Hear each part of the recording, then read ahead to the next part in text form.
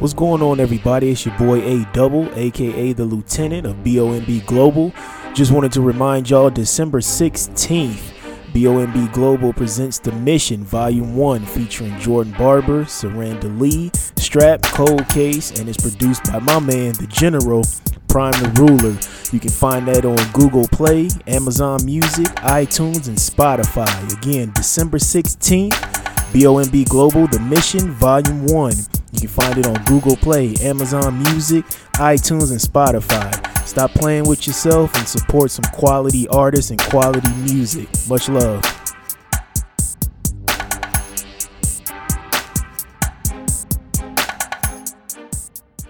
Mic check, mic check.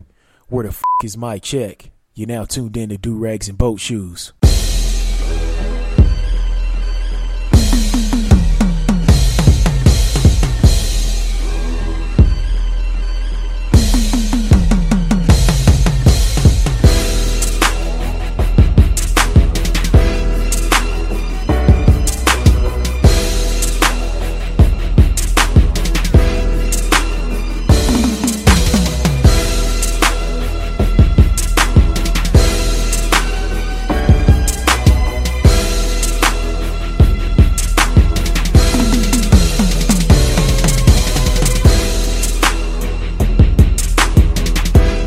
Alright, let me get this turned down. What is going on, everybody? It's your boy A Double, and you're now tuned into another episode of Do Rags and Boat Shoes.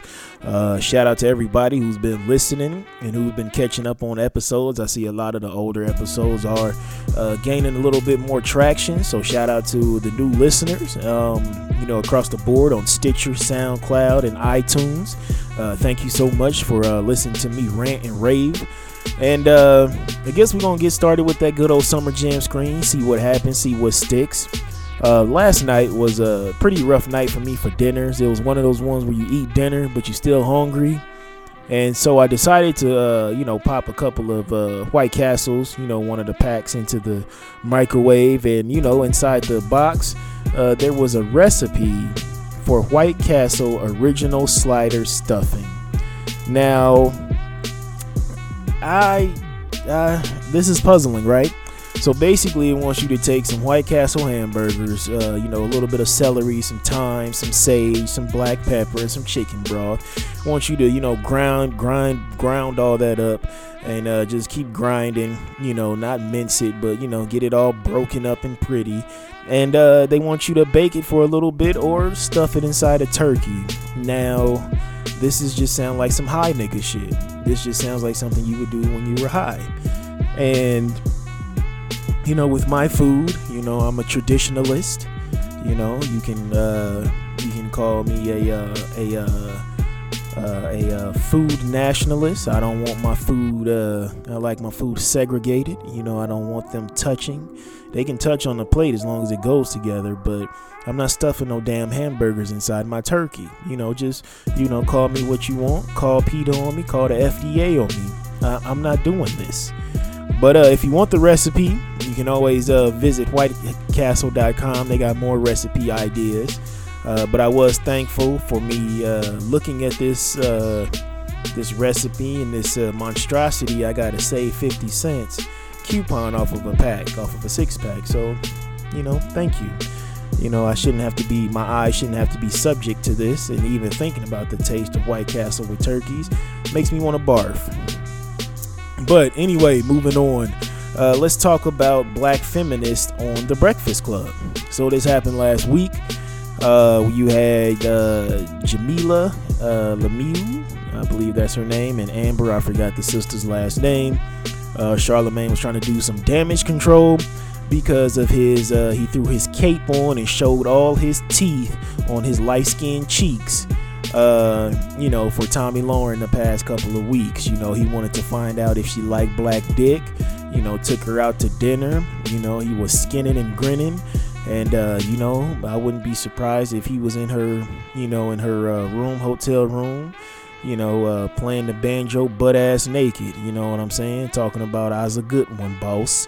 So he was trying to save face by inviting these Twitter black feminists on, black Twitter feminists, social justice warrior feminists who basically contradict themselves all the time on social media. They claim to fight for, black rights, and it usually at the hands of trashing black men and trashing the black women who support black men. And so these black Twitter feminists get on a Breakfast Club and they basically say that the number 2 killer of black women is black men. And I'm just like, wow.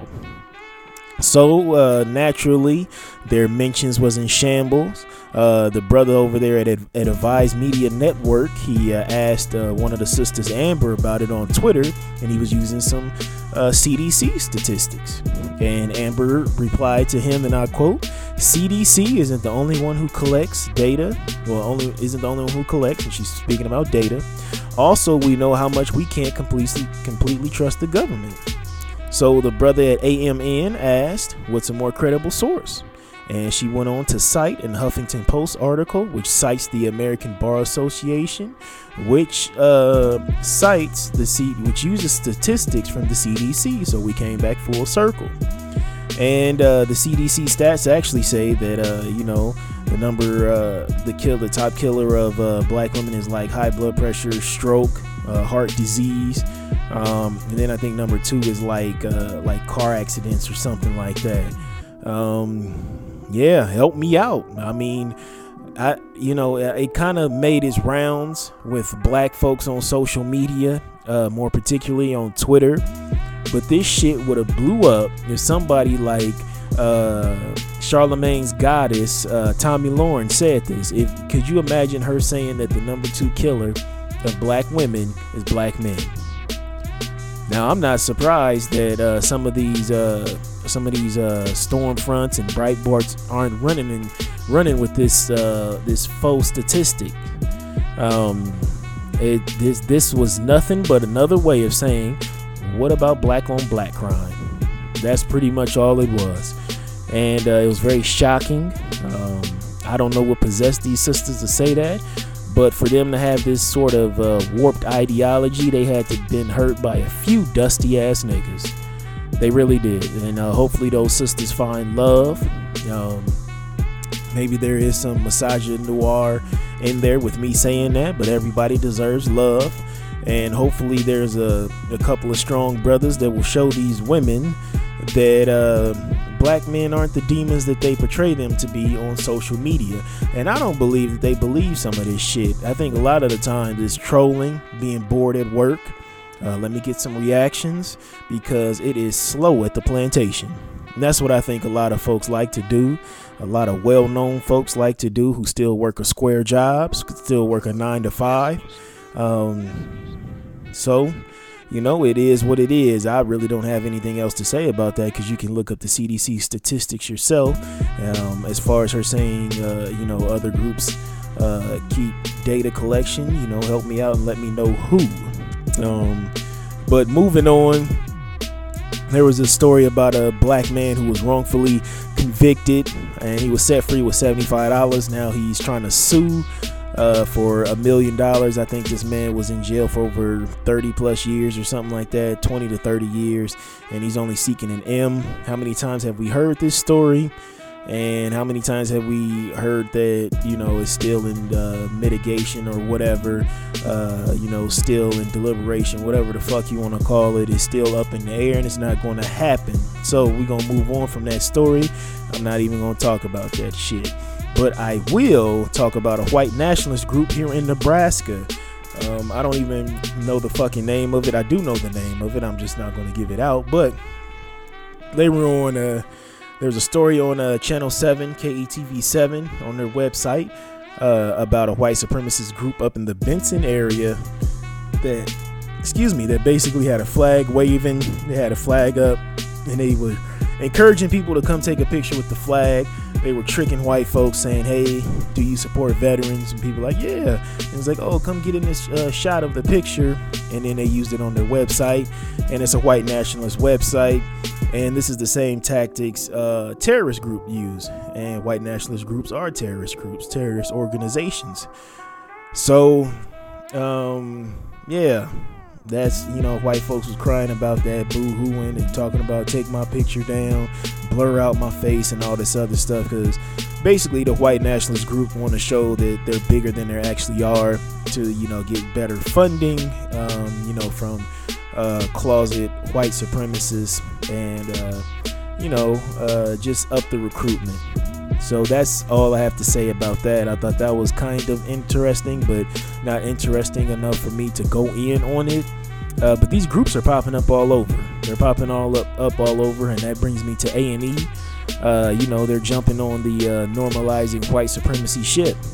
So basically, they're starting a documentary series about the Ku Klux Klan, the KKK, Triple Ks, and they showed a snippet of it, and it shows the Grand Wizard in Mississippi, some nonsense, and he got his daughters a couple of hoods, and he wants his oldest daughter to be the first woman Grand Imperial Wizard of the Klan, and he's talking to these little boys and his daughter, and he's talking to one little boy who has blonde hair and blue eyes, and he's like, yeah, that's pure Aryan blood and all this other shit.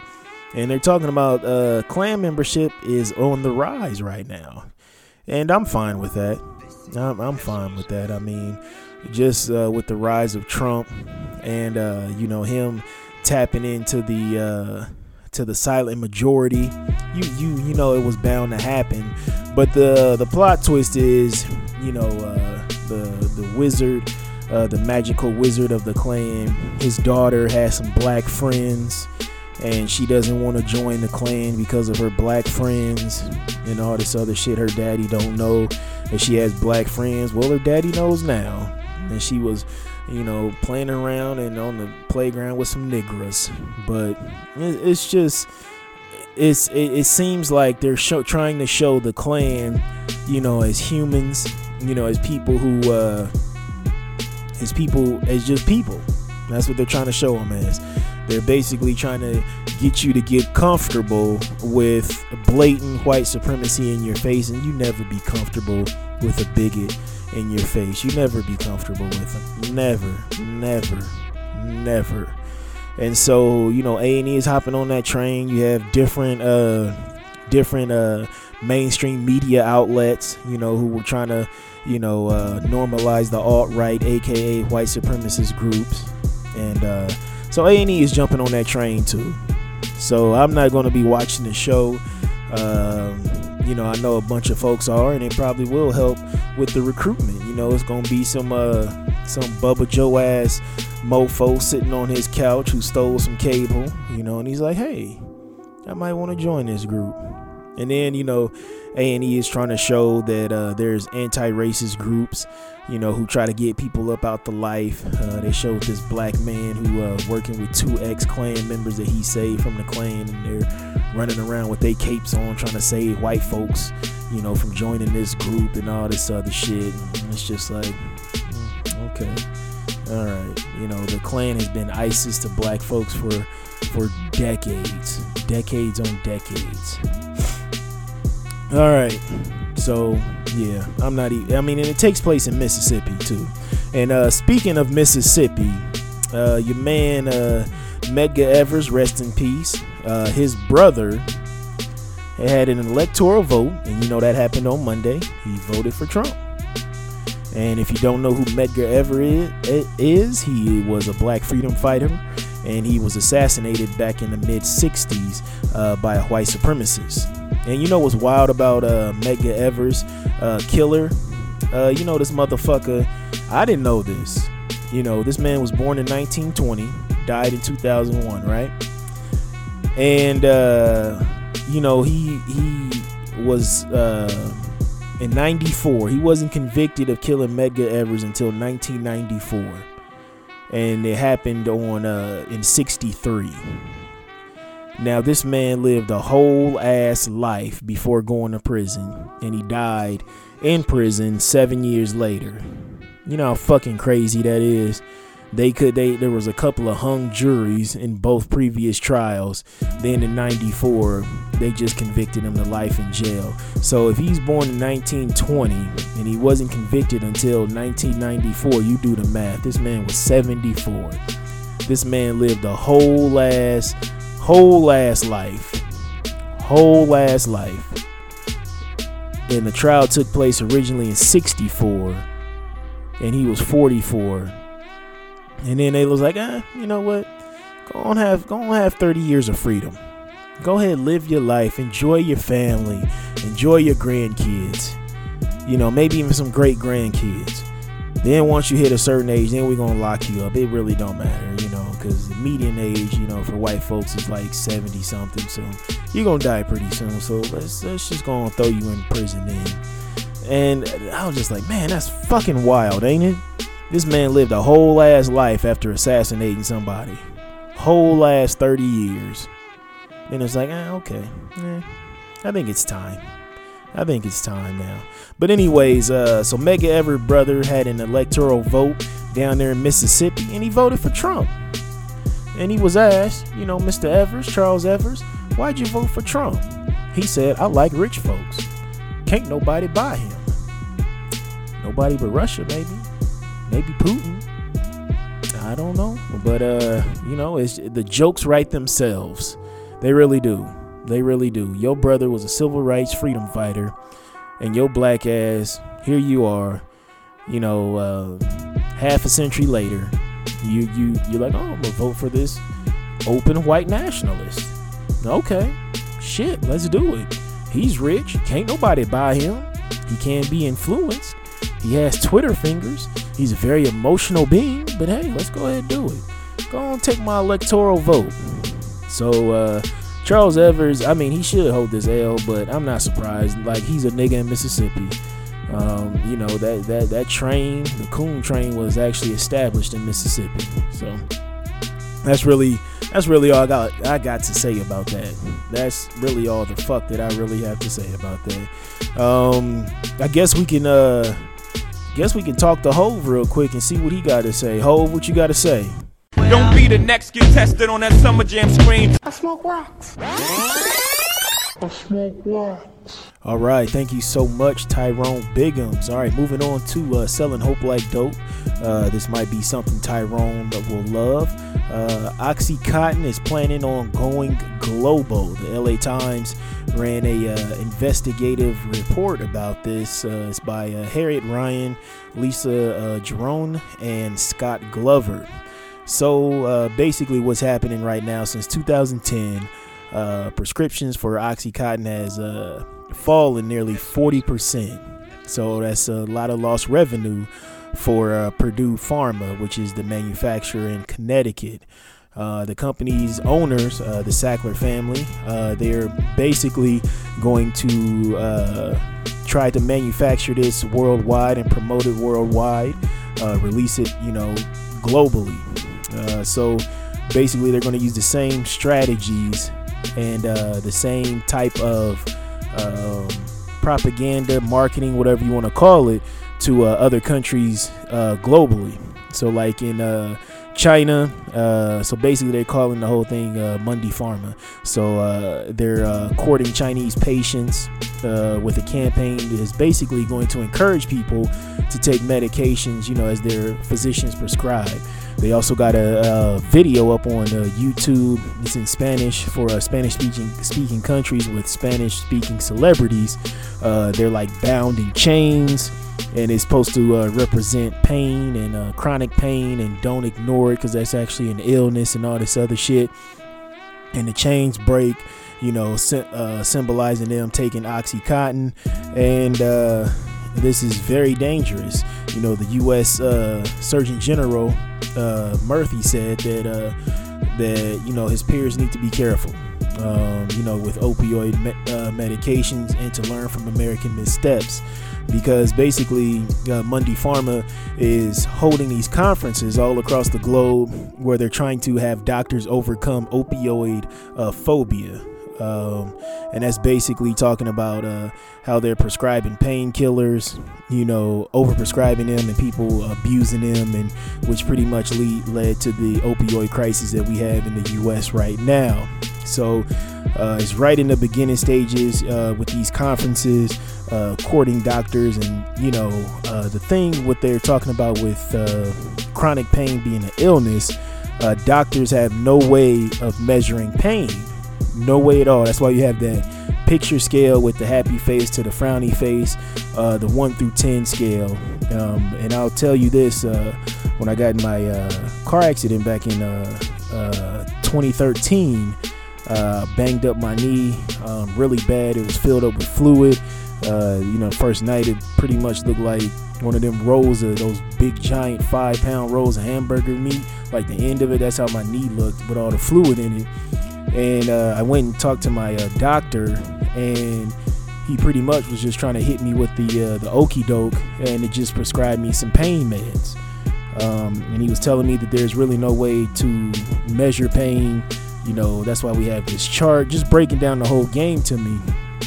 And if I would have went that route, as opposed to going through physical therapy and lawyering up and stuff like that, I would still be, to this day, 3 almost 4 years later, be around here just popping pills like Tic Tacs, like The Rock and Ballers. And it's wild because you see so many people like in the documentary, what was that called, Prescription Thugs, seeing so many people who were just hooked on these pain pills, and all you had to do was just go to a doctor and be like, hey, my back is still acting up, it's becoming more and more, painful, all this other shit. And these doctors, they pretty much just like, okay, well, here you go, here's another prescription, write you off, and going about your busy way. But now, since you see the crisis happen in the Appalachian Mountains, with heroin and other opioid abuses, the U.S. is really trying to crack down on it. But Mundy Pharma is basically saying, fuck that, we're going to take this global, and we're going to offer discounts to new prescribed medication, new prescriptions. So it's a very dangerous game that they're playing right now. Back in 2007, there was a federal charges were brought up against the Purdue company, who manufactured the drug for misbranding the drugs, and they were ordered to pay, over $630 million. And it's just said that the DEA said that back in 2003, the companies just had a very aggressive, excessive, and inappropriate marketing campaign that very much exasperated, the abuse and criminal trafficking of OxyContin. Because to this day, there's people on, you got that new Facebook Market, and there's people who's dumb enough to, try to sell pills on there, $10 to $20, $10 to $25 a pop there, selling bootleg oxys. So it's a whole black market scheme, and, a lot of those guys are selling to those, suburban housewives and, people who wag their finger at folks who smoke a joint. So it's a very dangerous game that Mundy Pharma or Purdue is playing, and, it's one of those things where so many people are just kind of out here, doing what they can to get by, and abusing these prescription drugs and these man-made drugs, and they're so dangerous because you see so many people ODing on them because these drugs have 5 to 10 times the effect of something grown from the earth. So Mundy Pharma is out here just selling hope like dope, like literally selling hope like dope, or just selling dope. What's crazy about this article is how they plan on giving a discount to first time users or prescriptions. I mean, that's damn near on the whole the crack epidemic. Back when dealers were telling folks, hey, just hit this once. You'd be all right. It'll be a high that you'll never forget. The next thing you know, your lips are so ashy and cracked out, they're bleeding, and you're scratching at the throat, and you sucking dick for $10 to get another hit. So, Mundy Pharma out here selling hope like damn dope. Jesus. And then let's see who else. I think I had somebody else selling hope like dope. Yeah, man. What's going on with this switch it up challenge or this change it up challenge with these brothers out here? And if you don't know what it is, I feel like I'm old. Basically, guys on social media are taking pictures with their ladies, and they have on, regular gender appropriate outfit. And then in the next picture, side by side, they switch outfits. So the brother is in some skin tight dress or some booty shorts, striking the same pose as his lady in the previous picture, and the lady has on the fella's clothes. And these men look a little too damn comfortable in these outfits. And I don't know. I just feel like folks will do anything for a like or to go viral. You got so many of these brothers on IG, who got these pink lipsticks on, got pink lipstick on, and got these wigs on, and just acting a damn fool, for likes and to maybe get a couple $100 here and there to advertise for some fit tea or some skinny tea or something shit like that. So I don't know what these brothers is thinking out here with this switch it up challenge. Hopefully it don't go viral, because I'm just looking at it and I'm holding it up to the light because it's looking funny in the light. So I don't know what to say about it. I don't want to be called a homophobe or something like that, but it's just, I don't know, it's not wavy, it's not cool to me. But I guess if your lady like that, maybe your lady likes to rock a 12-inch strap on too in the bedroom, and you get your peg on. Go ahead, player. If that's you, that's you. I'm not judging you, but I am actually secretly judging you for doing this challenge. But yeah, y'all brothers out here selling hope like dope, and hopefully y'all don't have these little kids out here doing that shit, acting goofy, because you're gonna catch a lot of little boys out here about to get their ass whooped by their moms and pops. So stop selling that hope like dope and stop doing anything for likes, because next thing you know, niggas gonna be out here twerking asshole naked, for likes and shit like that, talking about it's the twerk it out challenge or some shit like that. And I hope I didn't just start a challenge by saying that. It was just a goddamn joke. This portion of Do-Rags and Boat Shoes has been brought to you by the letter L, as in, hey yo my guy, my hands are full, give me a hand here, can you hold this L? Alright, so holding the L this week is Kurt Eichenwald, senior writer for Newsweek. So basically he's filing a claim or summons in court for a Twitter troll, for his identity to be revealed, so he can actually take him to court, because he claims that this Twitter troll made him have an epileptic seizure because of a GIF or a GIF he sent to him, a strobe like GIF. It caused an epileptic seizure for this man. This is wild. I don't know what to say about it. I guess I'll just go ahead and just read you these tweets that your man Kurt was getting off a few days ago. This is funny as fuck. So he says, for self-protection, I am taking a short Twitter break. I will be spending that time with my lawyers and law enforcement after going after one of you last night for the second time. A deplorable, aware I have epilepsy, tweeted a strobe at me with the message, "You deserve a seizure" on it. It worked. This is not going to happen again. My wife is terrified. I am, ellipsis. If you don't know what an ellipsis is, that's ... disgusted.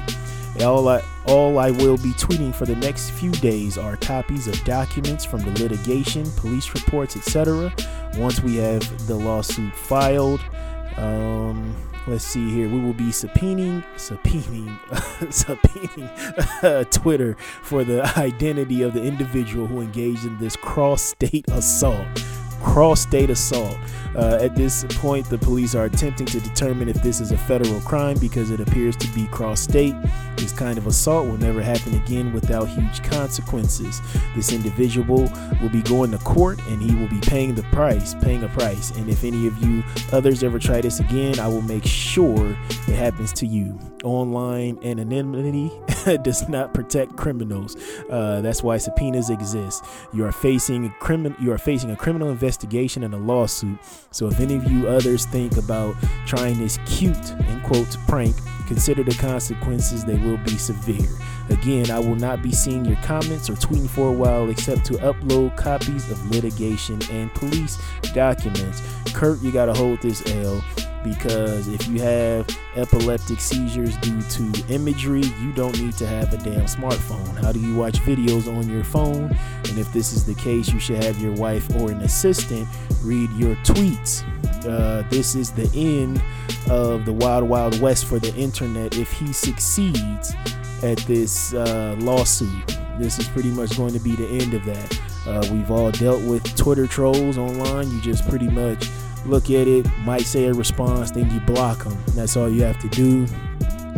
This man is going to the extreme, filing a lawsuit. And I don't know what else the fuck to say about it, because it's fucking funny that the man paid $287 to file this lawsuit. And from what I'm hearing, I believe Twitter is planning on to comply, and one of the requests is to ban the person's IP address. I believe either from the cell phone and from his internet provider.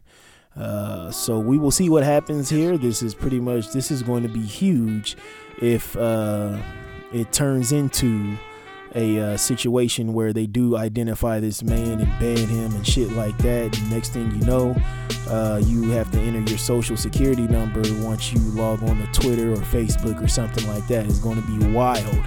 So Kurt, you gotta hold this L. I love the internet. It's the wild, wild west, good or bad, right or wrong.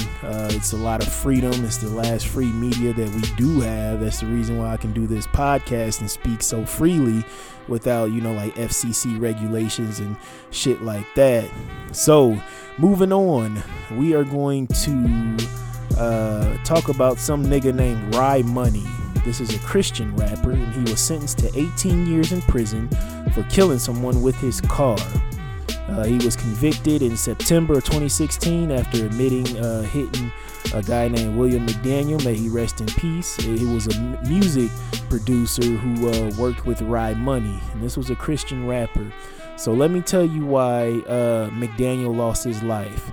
This man lost his life over $300 that Rye paid to burn 150 CDs containing his music.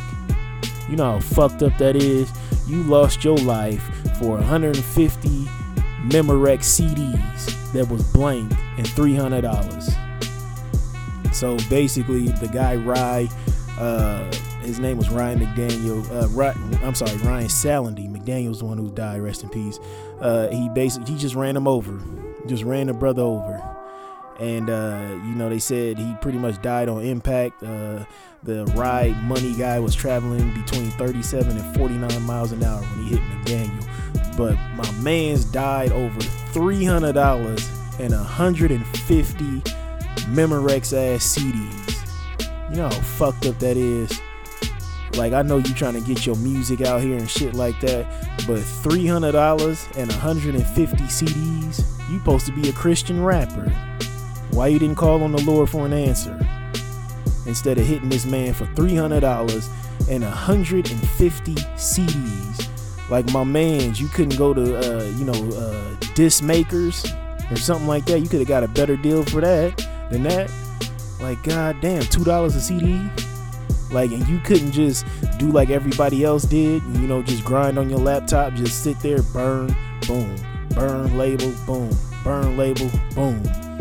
Like, what the fuck, man? Now you sitting in prison, and you gonna have to probably turn to the fruit of Islam, the FOI, NOI, to keep your booty hole tight. Now you in prison, because there ain't gonna be no protection for you, brother. So, Ryan Salandy, Rye Money, Christian rapper, you gotta hold this L for the next 18 years, son. All right.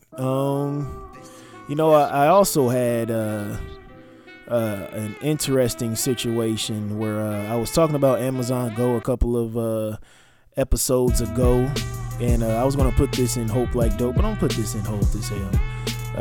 This guy named Donovan Ramsey wrote an article in Complex, on complex.com, and it says a black man Amazon Go gives me anxiety. So that's the title of the article on complex.com. So the grab and go gives this man anxiety. He even called to see how Amazon will deal with theft. My man's like, what is it with black men and technology and you guys writing these hit pieces or these fake outrage articles?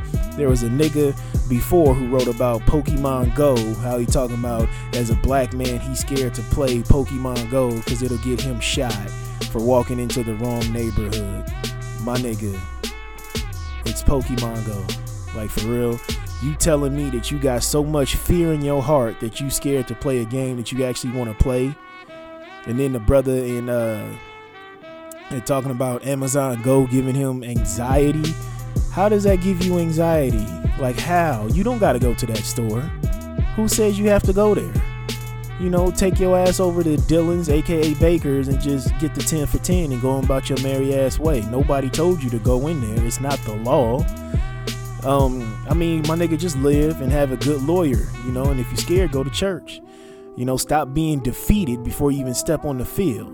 You know, if you worried about the whole shoplifting thing or the stigma of it, you know, I know all about shoplifting. I mean, back in the day, there was a ring of white folks who used to steal from the Target on Saddle Creek back in the days, and how they would get away with it is they would actually walk out the same time as a black person or a Hispanic person, and security 9 times out of 10 would always stop the person of color. So I know about that. But and then, you know, one weird thing about the article was he was boasting about the $1.2 trillion blacks having buying power, like black folks gonna spend all their money at Amazon Go markets. You know, as long as, you know, Baker's, aka Dillon, still have, you know, a gallon of orange juice 2 for $5, I'm good on that hipster market boosting. You know, I'm good on that. Now, if Amazon Go start accepting EBT, you know, you have to get ready for Meth Mouth Mandy to come in there smelling like old jockstrap filled with gourmet brie cheese. You know, Amazon Go is gonna have to hire Amazon No, which is security. But, you know, all jokes aside, you know, black men need to stop being scared of technology. You know, first it was that Pokemon Go article, you know, you get shot. Then Amazon Go. So what's next? Snapchat lenses gonna make you like a criminal or some shit? So anyway, fuck out of here, Donovan Ramsey, and quit being scared of technology. You gotta hold this L. You win. Perfect. Alright, you know what that sound means. Moving on to Not All Heroes Wear Capes. And this goes out to the students at North Star who wrote a grant, and they worked with the architecture firm HDR, which stands for Henningsen, Durham, and Richardson, which is an architect firm / consulting firm. They've done a lot of, based out of Omaha, they've done a lot of big things around the country. So they worked with a few high school students on a project for a lounge space. And so one of the things the kids had to do was present it and, you know, write a proposal for it. And at the end of the presentation, you know, they actually got it. So shout out to HDR for, you know, giving them the money to have this lounge space at North Star.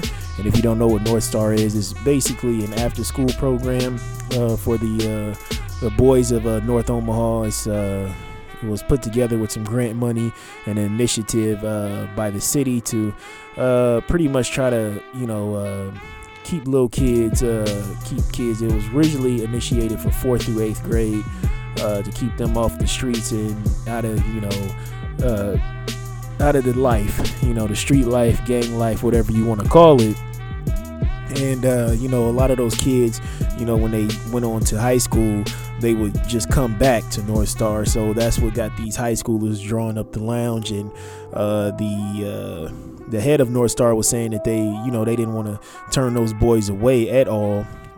So they would basically, you know, hold them anywhere, you know, from the hallways to the nurses station, you know, for those kids to hang out and, you know, do homework and things like that. So now they're going to have a lounge. And, you just shout out to all those, those ninth graders who put together the lounge and worked with HDR, and shout out to HDR for following through and giving these little boys a future, giving them something that, giving them a win, a W. This is something they can always look back on, in their life and be like, hey, I did that. So that's pretty dope. Not all heroes wear capes, the students of North Star and HDR. So shout out to y'all. All right, so moving on to the last segment of the show, health over wealth. You know what I say? Without your health, you can't enjoy your wealth.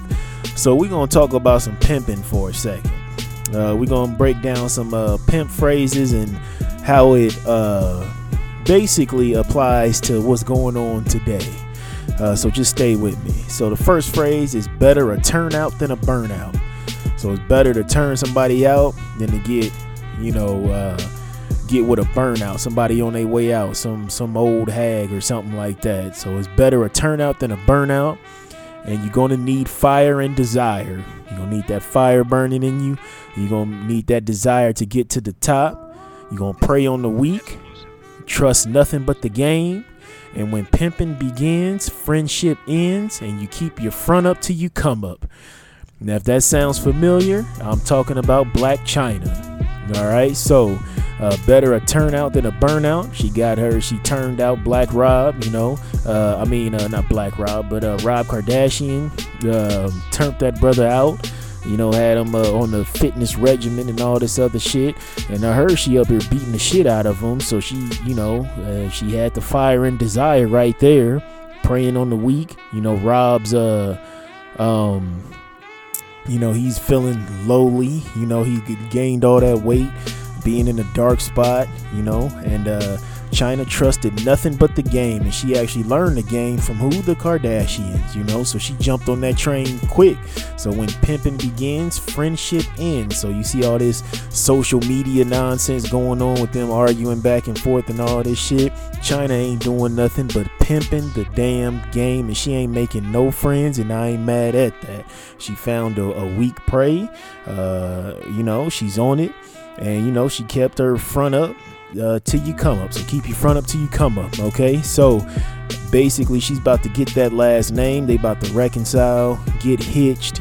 She already got the little baby by him, but once she get that last name, it is going to be curtains. It's going to be hardcore pimping to the end, and she don't want to be a burnout, so she turned him out. She don't want to be a burnout, some old hag, out here, still out here twerking on that pole. She knew she had to go for a come up, and I wouldn't be surprised that her and Tyga is in on this, so I'm not mad at either one of them. I know Blac Chyna was about that life, dancing on the pole, getting them ass shots, and used to tricks, and she found the chubby fluffy trick in Rob Kardashian, and she broke down the game. She got that fire and desire, preyed on the weak, trusted nothing but the game. She cold with it. She took that baby and created this publicity stunt, and they all beefing on social media and all this other shit.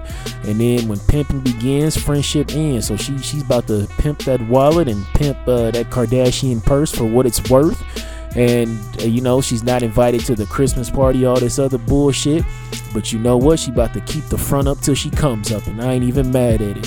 So I will see you guys next week, next Wednesday. And I think it'll be a longer show just because I'm going to be on hiatus that week after. Got the honeymoon coming up with the wife, flying out to Hawaii, about to enjoy some warm weather. I cannot fucking wait. And, I love you guys as always, and keep fighting a good fight. And much love and respect. I'm out. One.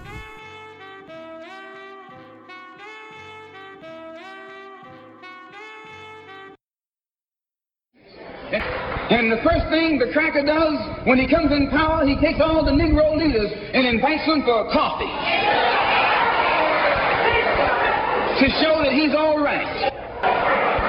And those Uncle Toms can't pass up the coffee.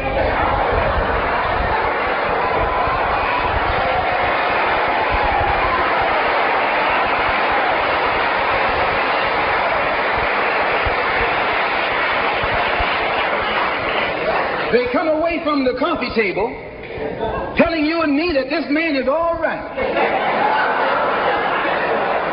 Our communities. How receptive was Mr. Trump to you? Oh, very, yes. Very enthusiastic. It couldn't have been a better meeting. The graciousness, the intelligence, the reception we got was fantastic.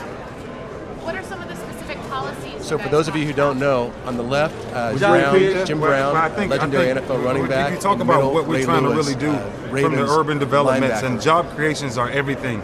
But I think, we're talking about really what entrepreneurship really looks like from the individual themselves. And I think what America I Can program has done for so many years is put us at that place, and now we have 30, 40,000 former gang members and people who's changed their lives. But what we believe with the Trump administration is if we can combine these two powers of coming together, forget black or white.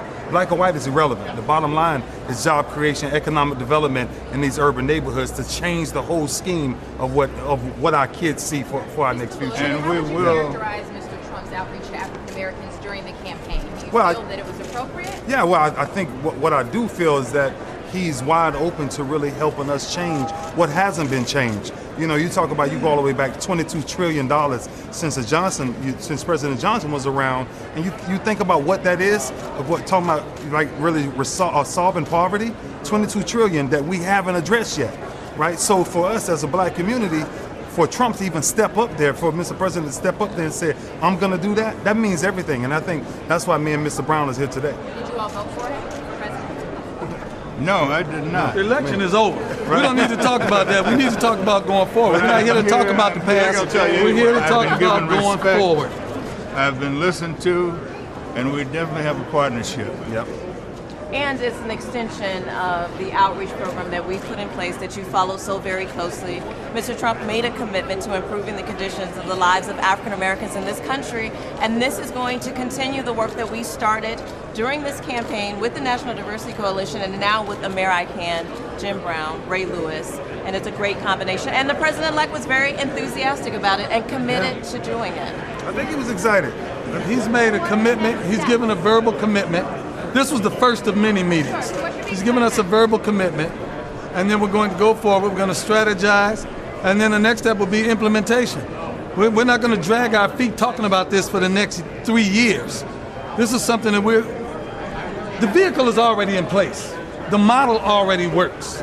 We're just going to energize and empower this model, put the government behind it, put the Trump administration behind it, put the African American community behind it, put the American community behind it, and we're going to get busy. Does it concern you at all that in the top four, the big four cabinet posts, Mr. Trump hasn't appointed a woman or a minority? No, it doesn't concern me. We're talking about this today. We're not here to talk about that. We're here to talk about this. This is what we're talking about. Our focus is right here on this American program and implementing this program. Any questions for Ray or for Jim Brown? How do you hope to use your platform, as famous athletes, as a commentator, to carry this message out there and also hold the administration to their word? I think one of the things that it's no secret that, if Papa Brown picks up a phone call and calls anybody in the nation right now who's in the world of athletics entertainment, that phone call is easily picked up. And so for myself, the moment he picked it up for me years ago, is the reason why I stand beside him right now with every vision he's put forth. Now, he's passed the torch to me to carry that now, and that's what I want to make sure we carry. But to reach anybody, there's nobody we can't reach, and I think that's why we're here, because we can bring a lot of people to work together. And we're not here because of politics. We are here to help the President of the United States help the people that need help. Do you think that Dr. Carson is a good choice? Yeah. I mean, I know Dr. Carson personally, and I think he's an excellent choice for this. Yeah, absolutely. Well, I just think that's one thing even Mr. President spoke about, is that's the things he can easily be educated on. Just like people go to classes and go to schools for everything, I'm pretty sure Dr. Carson can be caught up on housing very quickly. Yes. Yeah, brilliant guy. Any other questions? Thank you, guys. Thank you, guys. Okay, thank you all. Have a good day. Which way do we go? This way. The other way? Okay.